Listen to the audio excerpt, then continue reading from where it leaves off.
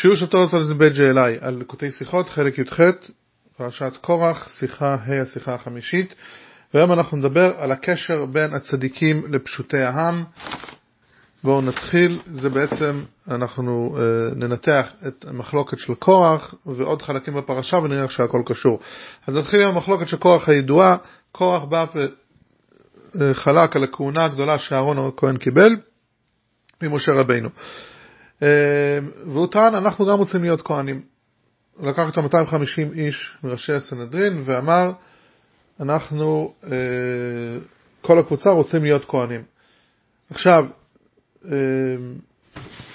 התורה אומרת, הפרשה שלנו מתחילה ויקח קורח, אומר רש"י, לקח את עצמו לצד אחד להיות נחלק מתוך העדה, לעורר על הכהונה. וזהו שתרגם אונקולוס והתפלג, נחלק משאר העדה להחזיק המחלוקת. זאת אומרת, ויקח הפירוש הוא כאילו התפלג, הוא פילג את עצמו, או שהוא בעצם עשה את המחלוקת הזאת.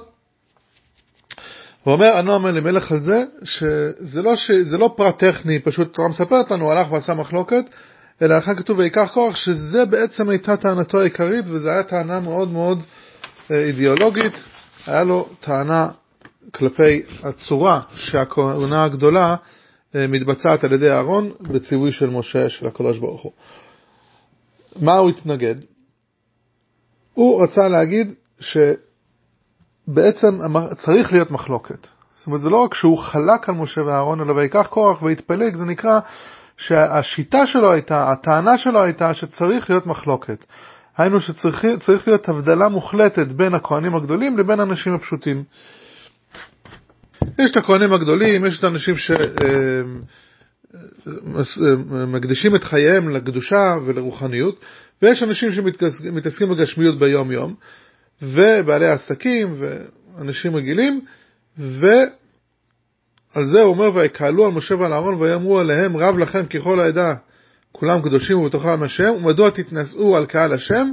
אז מסביר את זה, ההסבר יוצא שמדוע תתנשאו על קהל השם, למה אתם בעצם, הצורה שלכם, ההשפעה שלכם על אנשים שלא מתעסקים ברוחניות כל היום, אתם בעצם מכניסים בהם את הרעיון של היבדלות, אתם מבדלים אותם מהגשמיות שלהם, או במילים אחרות, מה שאתם עושים, אתם בעצם אומרים להם שהם לא יכולים להיות רק בגשמיות, ואנחנו ברוחניות, אנחנו הכהנים הגדולים, אלא אתם אומרים להם שגם בעולם הגשמי שלהם צריכים להכניס את הרוחניות, וגם כן כביכול להיות מחוברים לכהונה הגדולה ולעבודה הרוחנית.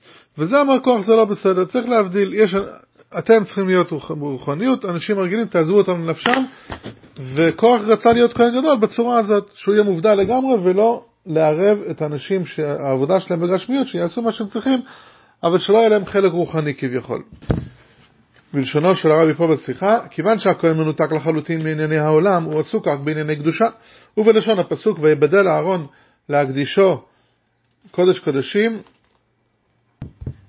הוא ובניו, ובמיוחד אהרון, כהן גדול שעליו נאמר מן המקדש לא יצא. אם כך, מדוע תתנסו על קהל השם? כיצד ומדוע צריכה להיות ההשפעה של התנסות וקדושת אהרון על ישראל, על קהל השם, שגם הם יתהלו ויובדלו מענייני העולם, ועוד אשר עבודתם להתעסק עם דברים גשמיים ולעשות מהם כלים לאלוקות. אז שוב, אז משה ואהרון, השיטה שלהם היה שכהונה כזו שהיא תהווה השראה לפשוטי העם להתקרב לאלוקים. לעומתם, קורח רצה שהכהנים והאנשים הרגילים יחיו את חייהם בנפרד, וכל אחד יעשה עבודת שלו בלי מיזוג. הוא רצה פיצול, הוא רצה פירוט בין שני המגזרים. יותר מזה, לפי קו החשיבה של קורח, זה שהכהן מעורב בחיי היהודי הפשוט ומנסה לרומם אותו לדרגה רוחנית גבוהה יותר, זה מונע בעצם האיש הפשוט למלא את המשימה שלו. למה לערבב בין השניים? הכהן צריך לעזוב את הבן אדם לנפשו ולתת לו להשלים את המשימה שהוטלה עליו, ולא ללמד אותו דרך אחרת בעבודת השם. לעומתו, השיטה של משה ואהרון הייתה שהכהן צריך כן להיות דוגמה ולנסות לרומם את היהודי הפשוט, לחבר אותו לקדושה, כדי שגם בעבודתו הגשמית תורגש הנוכחות של הקדוש ברוך הוא בעולם. ובאמת הקדוש ברוך הוא הראה, כמו שמשה אמר, אם משה צודק, אז יהיה נס והאדמה תבלע את קורח ואת כל עדתו, וכך קרה. ואז התורה מספרת לנו על מתנות הכהונה, שזה בעצם מיד אחרי מחלוקת קורח באה התורה ומספרת לה מתנות כהונה שמעצימה ומצדיקה את הטענה של משה, את השיטה של משה רבינו ואהרון. מדברים על מה? שיש 24 מתנות כהונה, כל צמא שגוזזים, כמות מסוימת הולכת לכהנים, כשאנחנו עושים הפרשת חלה, נותנים את זה לכהנים, יש תרומות, מעשרות, עוד כל מיני מתנות, זרוע לחיים יקבע וכו'. אז הפסוק מתחיל, כל תרומת הקודשים משיירים מבני ישראל, להשם נתתי לך לבניך ולבנותיך. ופה מונים חלק ממתנות הכהונה, לא את כולם, אבל את הרבה מאוד מהם, מוזכרים בפרשה שלנו.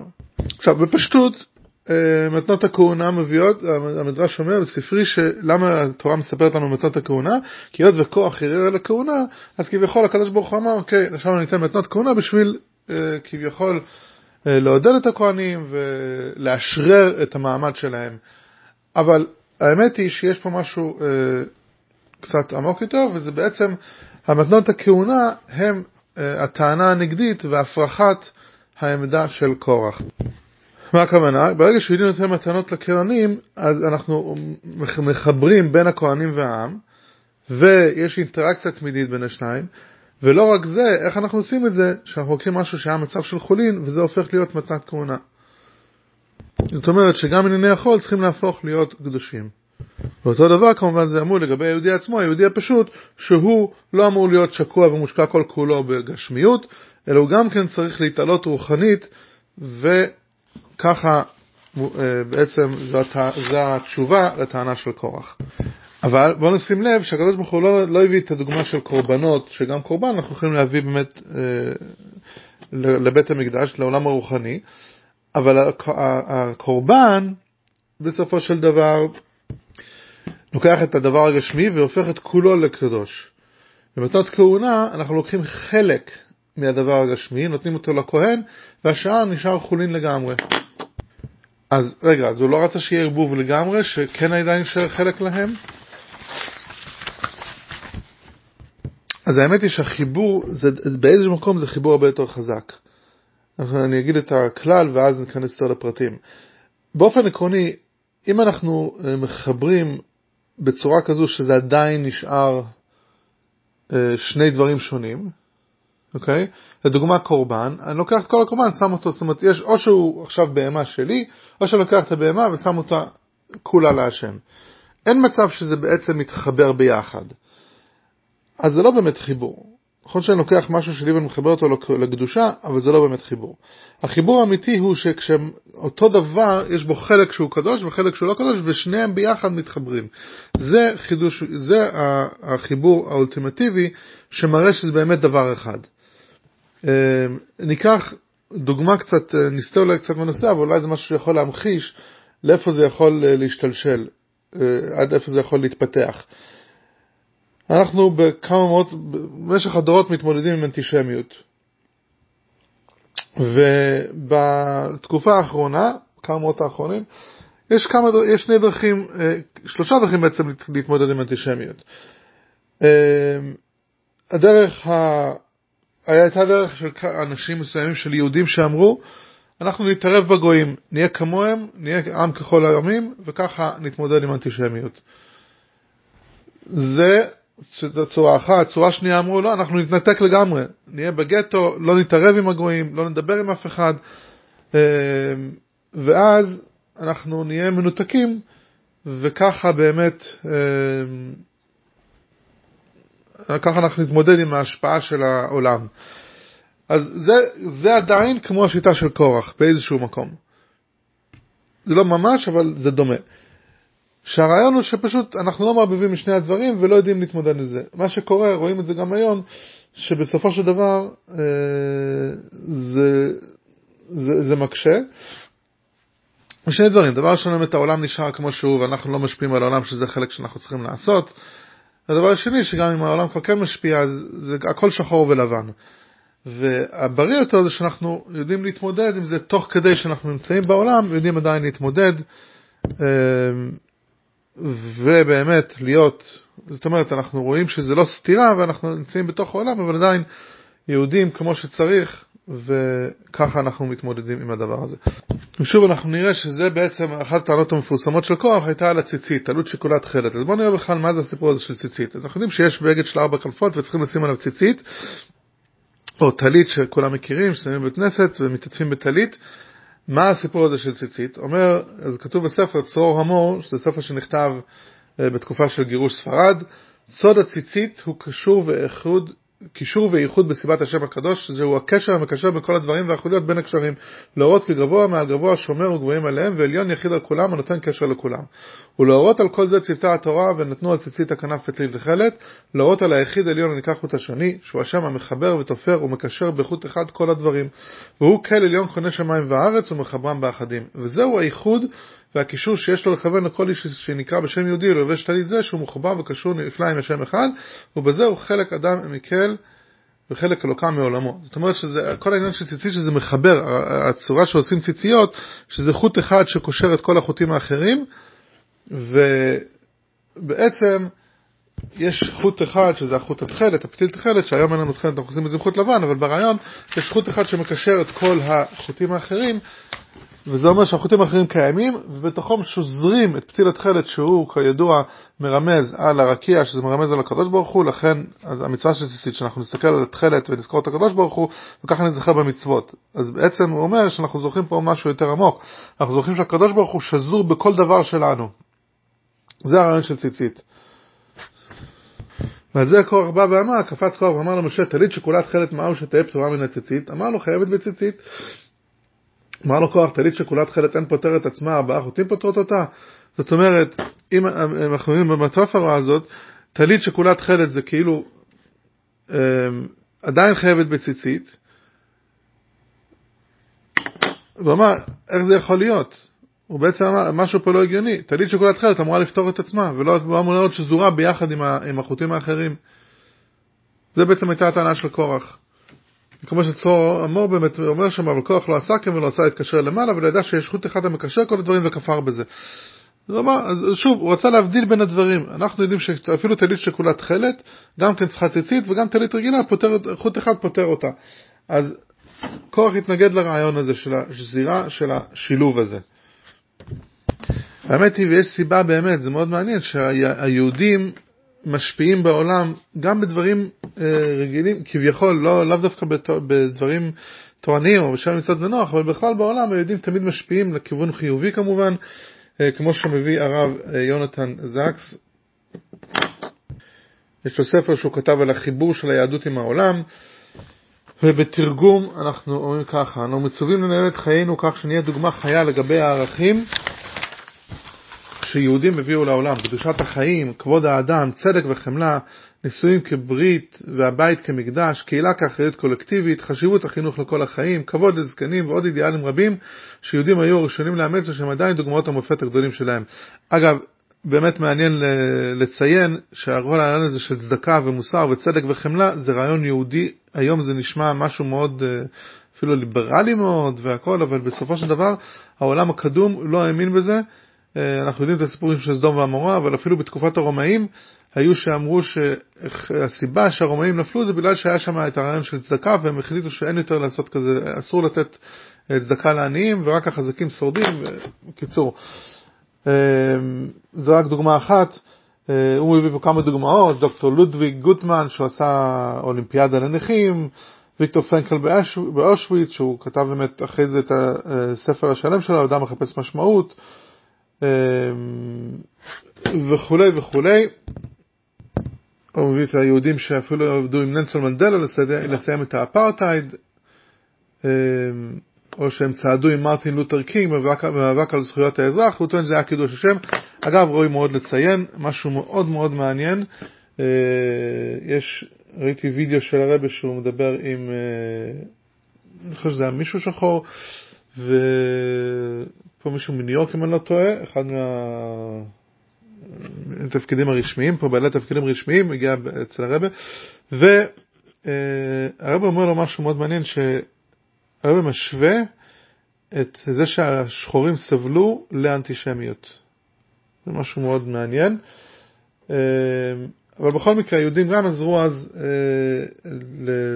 לרעיון הזה שהשחורים ישוחררו, והוא מסיים שהסיבה היא שכל אחד מאלה הוא דרך להראות מה השם רוצה מאיתנו בעולם הזה. הוא רוצה שאנחנו נהיה שותפים שלו במלאכת הבריאה, הוא רוצה שנלחם באנשים שעושים רע אחד לשני, הוא רוצה שנשתמש בחופש שלנו באחריות, הוא רוצה שנשתמש בכוחות שניתנו לנו על ידו בכדי שנשפר את חיים של אחרים. זאת אומרת שאנחנו צריכים לא רק להיות מנותקים מן העולם, אלא להיות מעורבים בעולם ולהשפיע על העולם, ובעצם להיות, קוראים לזה אור לגויים, אבל בסופו של דבר זה להיות הקטרים שמושכים את הרכבת בכל הדברים האלו. והאמת היא שזה גם קשור לשם מצוות ונוח, זה שהעולם צריך להיות מוסרי, כל הרעיון של שם מצוות ונוח זה שיהיה עולם מתוקן, שיהיה יישוב העולם כמו שצריך. מה שכאן צריך לשים לב, שבאמת הקדוש ברוך הוא עושה שתי קבוצות בעם ישראל, יש את הכהנים ויש את עם ישראל.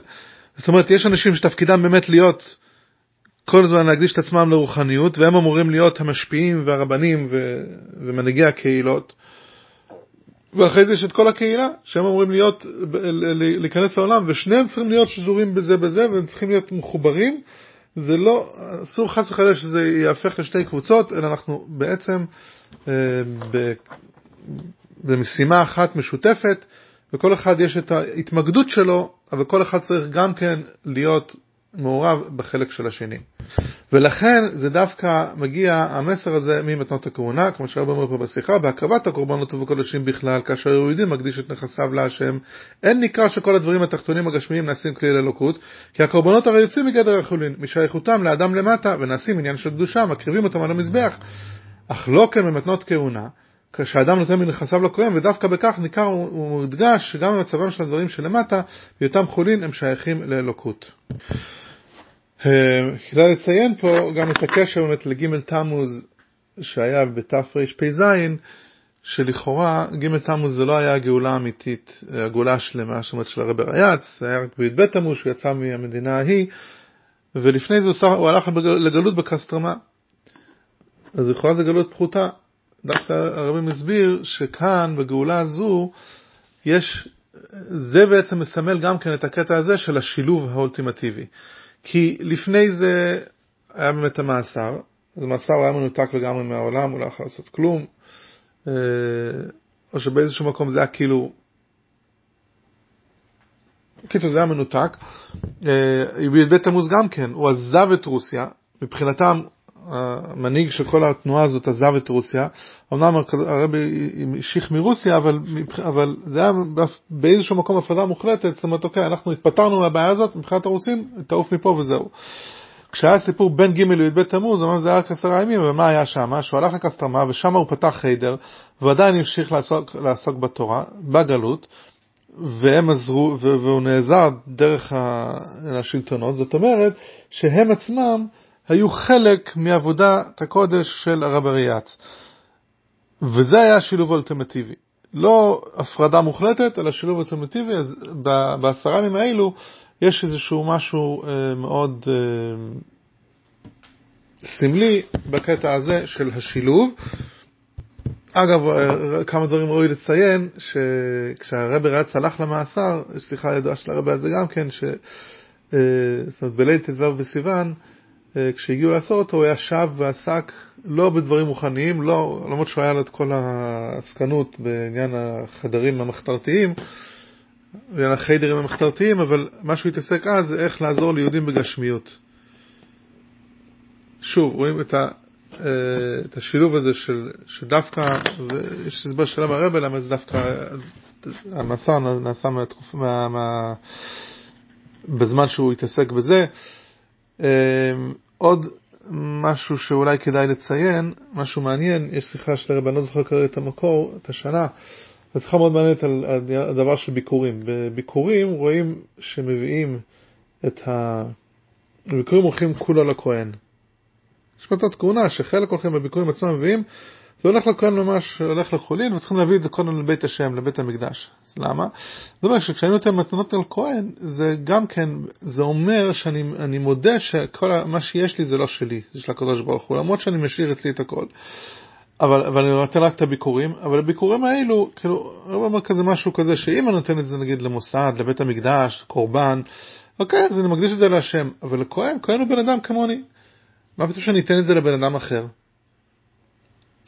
וזה שאני נותן את זה בן אדם אחר, זה אומר שבעצם אני מודה שמה שיש לי זה לא שלי, והקדוש ברוך הוא אמר לי לתת את זה לכהן. אז זה עוד משהו של מתנות כהונה, שהוא מסביר שאנחנו, בזה שאנחנו נותנים מתנות כהונה דווקא יותר מהקורבנות, אנחנו מפנימים את זה שכל מה שיש לנו, כל הגשמיות, גם החלק הגשמי שנשאר לנו, זה בעצם מגיע מהקדוש ברוך הוא. ואם אפשר לקשר את זה גם לגימל תמוז של ימינו אלו, או נגיד את זה יותר בעצם לנשיאות של הרבי, אז אצל הרבי רואים יותר מכל הרבים האחרים באמת את הרעיון הזה שדווקא הגשמי עצמו הוא אלוקות. לא שזה משהו נפרד, לא שיש אלוקות ויש גשמיות וצריכים לחבר ביניהם, וגם כשמחברים ביניהם רואים שהם שני דברים נפרדים, אלא רואים שזה משהו אחד ואין באמת סתירה ביניהם, וזה מובא הרבה מאוד בתורה של הרבי וגם בצורה שהרבי עשה את זה. אנחנו עכשיו מגיעים משבת של כ"ח סיוון, ויש מעניין בפתח הדבר שהרבי חילק, בחוברת שהרבי חילק בשעה 50 שנה, קובץ יובל שנים, אז אומר שכתוב שם ש10 גלויות גלתה לובביץ', וכל 9 גלויות ככה, נכון שמה כל 9 גלויות, אמנם בסופו של דבר העבודה של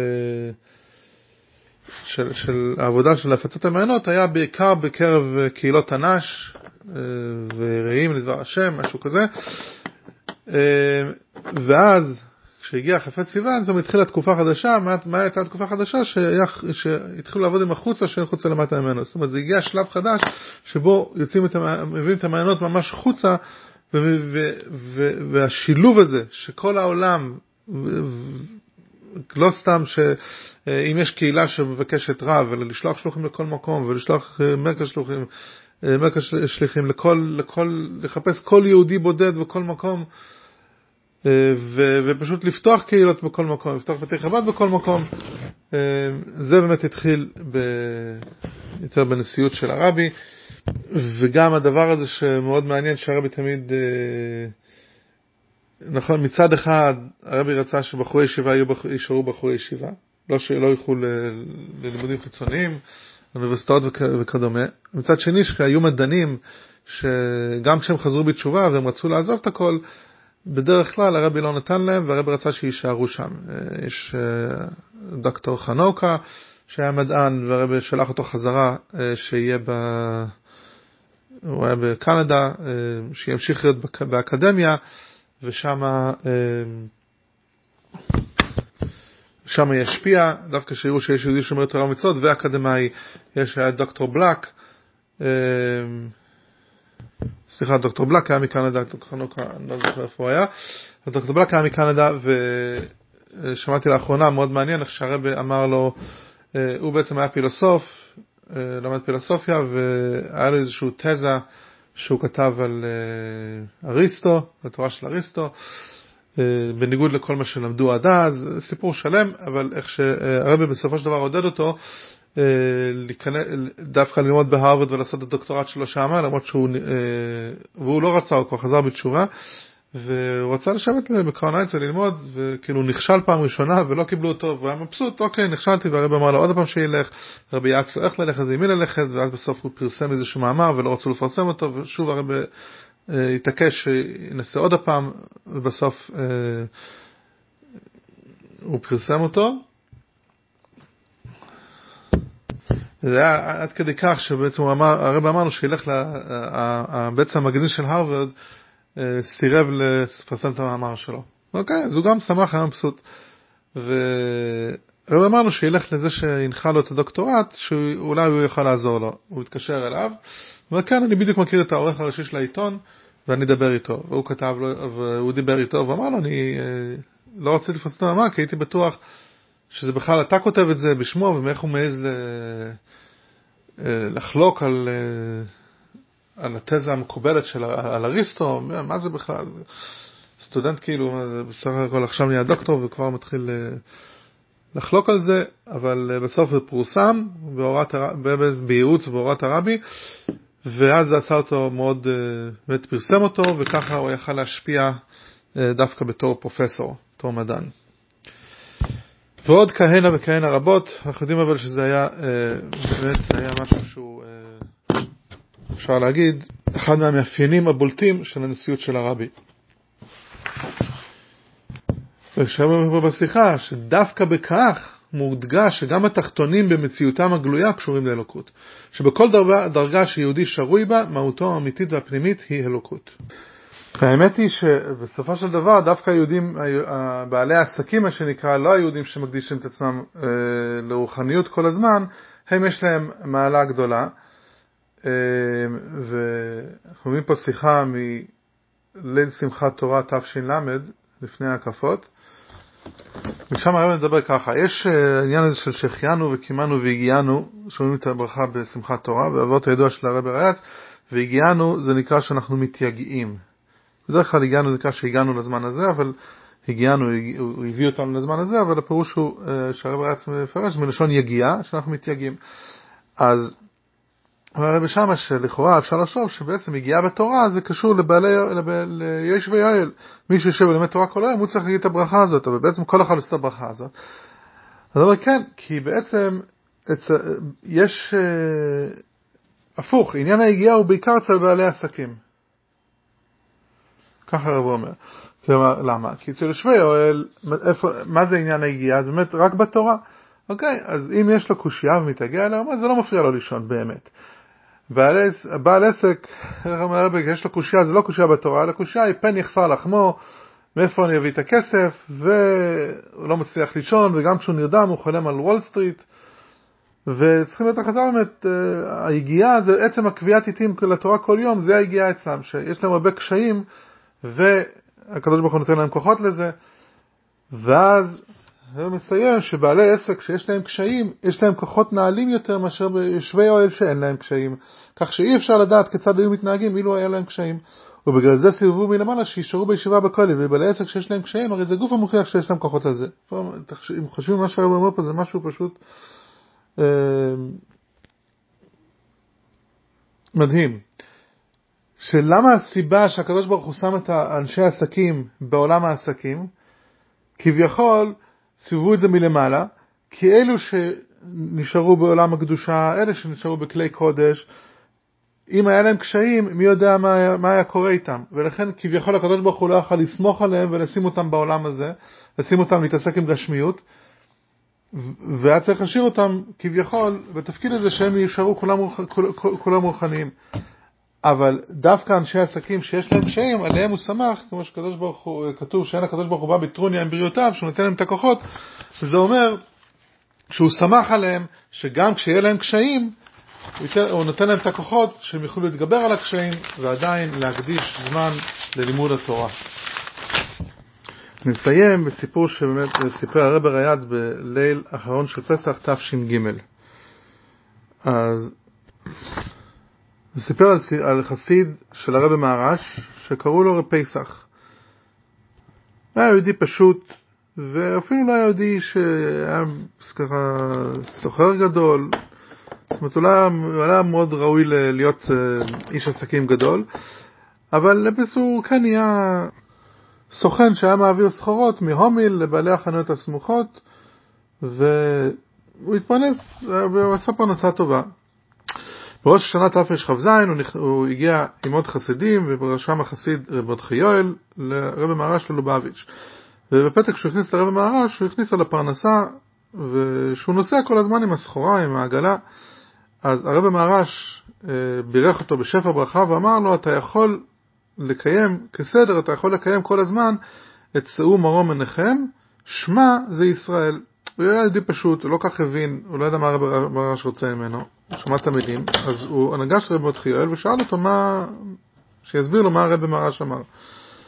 אז הוא הסביר לו מה הפירוש שאו מרום מנחם, דבר ראשון, שצריכים להסתכל על הרקיע, וככה אנחנו נזכרים בקדוש ברוך הוא, ולכן בבית הכנסת עושים חלונות גדולים כדי שיוכלו לראות מתוך הבית הכנסת את הרקיע, ושאו מרום מנחם זה ראשי תיבות שמה. אז כאשר מסתכלים שאו מרום מנחם, אז זה ישראל. מה הפירוש ישראל? אז הוא הסביר לו שיש דרגה של יעקב ויש דרגה של ישראל. דרגה של יעקב זה דרגה נמוכה, דרגה של ישראל זה דרגה של הנשמה למעלה, אבל כאשר יש שאו מרום מנחם, אז יהודי נמצא בדרגה של ישראל. הסביר שאתה שנוסע בעגלה כל הזמן, ואתה רואה את השמיים כל הזמן, אז אתה בעצם, איך שהרב ממש ראה את זה, שאתה, יש לך את המעלה הזו, שאתה יכול להיות אפילו כל הזמן כמו ישראל. זה מעניין שבדרך כלל אנחנו רואים יעקב, זה דרגה של היהודים שפשוטים, ודווקא כאן הרב ממש אמר לו, לא, אתה זה עצם זה שאתה נוסע ברחוב כל הזמן, ומהרחוב אתה רואה את השמיים, ואתה נזכר בקדוש ברוך הוא, אז שמה באמת יש לך את הדרגה של ישראל. אתה נמצא בדרגה של ישראל. ופסח סיים, שהוא באמת נתן לו כזה חיות, ואחרי זה הוא התחיל ללמוד, הוא למד, איך לומר, במשך הזמן יכולתי ללמוד לבד כמה שורות טניה, כמה שורות של תורה אור, לקוטי תורה, וממש היחיד של הרב פשוט העמיד אותי על הרגליים, הוא סיפר את כל זה לרב רץ, שהרב רץ היה בן 12 בתרנ"ב, כשהגיעו לבית כנסת שלפני האוהל, ושם הוא סיפר לו את זה. זה היה 24 שנים אחרי שהיה היחידות הזאת עם הרב המהר"ש, והרב רץ ספר שפסח סיפר את זה בכזו חיות שהוא פשוט התפלח שבן יכול 24 שנים לחיות עם הוורט הזה. זה מעניין שהרב רץ מספר שעכשיו זה לא בתש"ג שהוא מדפדף ברשימות שהוא כתב מאז, אבל המאורע הזה חי אצלו כמו היום. ואז באמת פסח נהיה עשיר, ונהיה ממש אחד מהסוחרים הכי גדולים, ואחרי זה בתרפ"ח, שזה כבר עוד 36 שנים יותר מאוחר, הוא כבר היה בשנות ה-90 שלו, אז שוב פגש את הרב רייץ, והוא סיפר לו את זה עוד פעם, הוא אמר לו, אני כבר 62 שנים מאז היחידות, ואני כל יום חי עם זה, וכל יום שאני אומר שמע ישראל, אני חושב על זה, שמע זה ישראל, אם אני מצליח לעשות את שמע, אז זה נהיה ישראל, סור מרו מנחם, דווקא מהעולם, וכשיצאתי לפנסיה, אז הוא אומר שהוא קנה בית באמת עם חלונות גדולים, כדי שהוא עדיין יוכל לראות את הרקיע ולהיזכר בזה, והוא מבקש מהקדוש ברוך הוא שהשמע ישראל האחרון לפני שנשמע עולה למעלה, שגם כן הוא יזכור ויהיה צלול בשביל להגיד את זה בצורה ולהבין ששמע זה ישראל. והרב רץ מסיים, אני חושב שזה נוגע לנו כאן לנושא שלנו, עודה ולא אבוש. אני כותב את זה ביידיש, אני אתרגם את זה, שכשאני מביט על היהודי הפשוט הזה, גור פשוטן הומלר קומישיונר בישראל, היהודי המאוד פשוט הזה, ולראות את ההדרת פנים שלו, של הזקנה, ועדיין בתמימות עם ההתקשרות שלו ללוות אחד של הרבה, אני מאוד קינאתי בו. עד כדי כך אומר הרב רייץ, הוא ממשיך, שאצל יהודי כזה תמים, מבלי להסתכל על זה שכמעט לא היה לו ידיעת התורה, אבל צריכים לרצות לקבל ברכה ממנו, בגלל שברכה ממנו זה בטוח דבר חשוב למעלה. ונסיים בעוד סיפור קטן שעומד באותה התוועדות שהרב רייץ סיפר, סיפור ידוע שהרב מהר"ש אמר לחסיד רב אלי אבלר, שהוא היה איש פשוט מצד כישרונותיו וידיעותיו, כשהוא נכנס לו ביחידות, אמר אליהו, אני מקנא בך. אתה נוסע בשוק, ואתה מפגש עם הרבה אנשים, וכשאתה באמצע העסק מדבר עם היהודי השני, באיזה וורט מעין ינקב, מעורר אותו על לימוד ניגלה חסידס, אז מזה נהיה שמחה למעלה, ומהדבר הזה הקדוש ברוך הוא משלם בבנה חי ומזיינה, וכמה שיותר אתה נמצא בשוק, יש יותר עבודה ויש יותר פרנסה.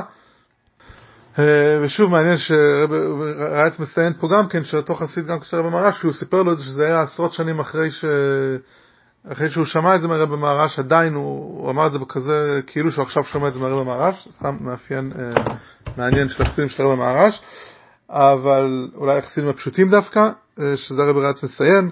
אז באמת השם יעזור כשאנחנו נזכור על הקדוש ברוך הוא, כשאנחנו הולכים לשוק והולכים לעסקים, אז כל אחד עם העסק שלו, שהקדוש ברוך הוא ייתן ויברך את כולם בבון חי ומזיין ובכולם רוויחה.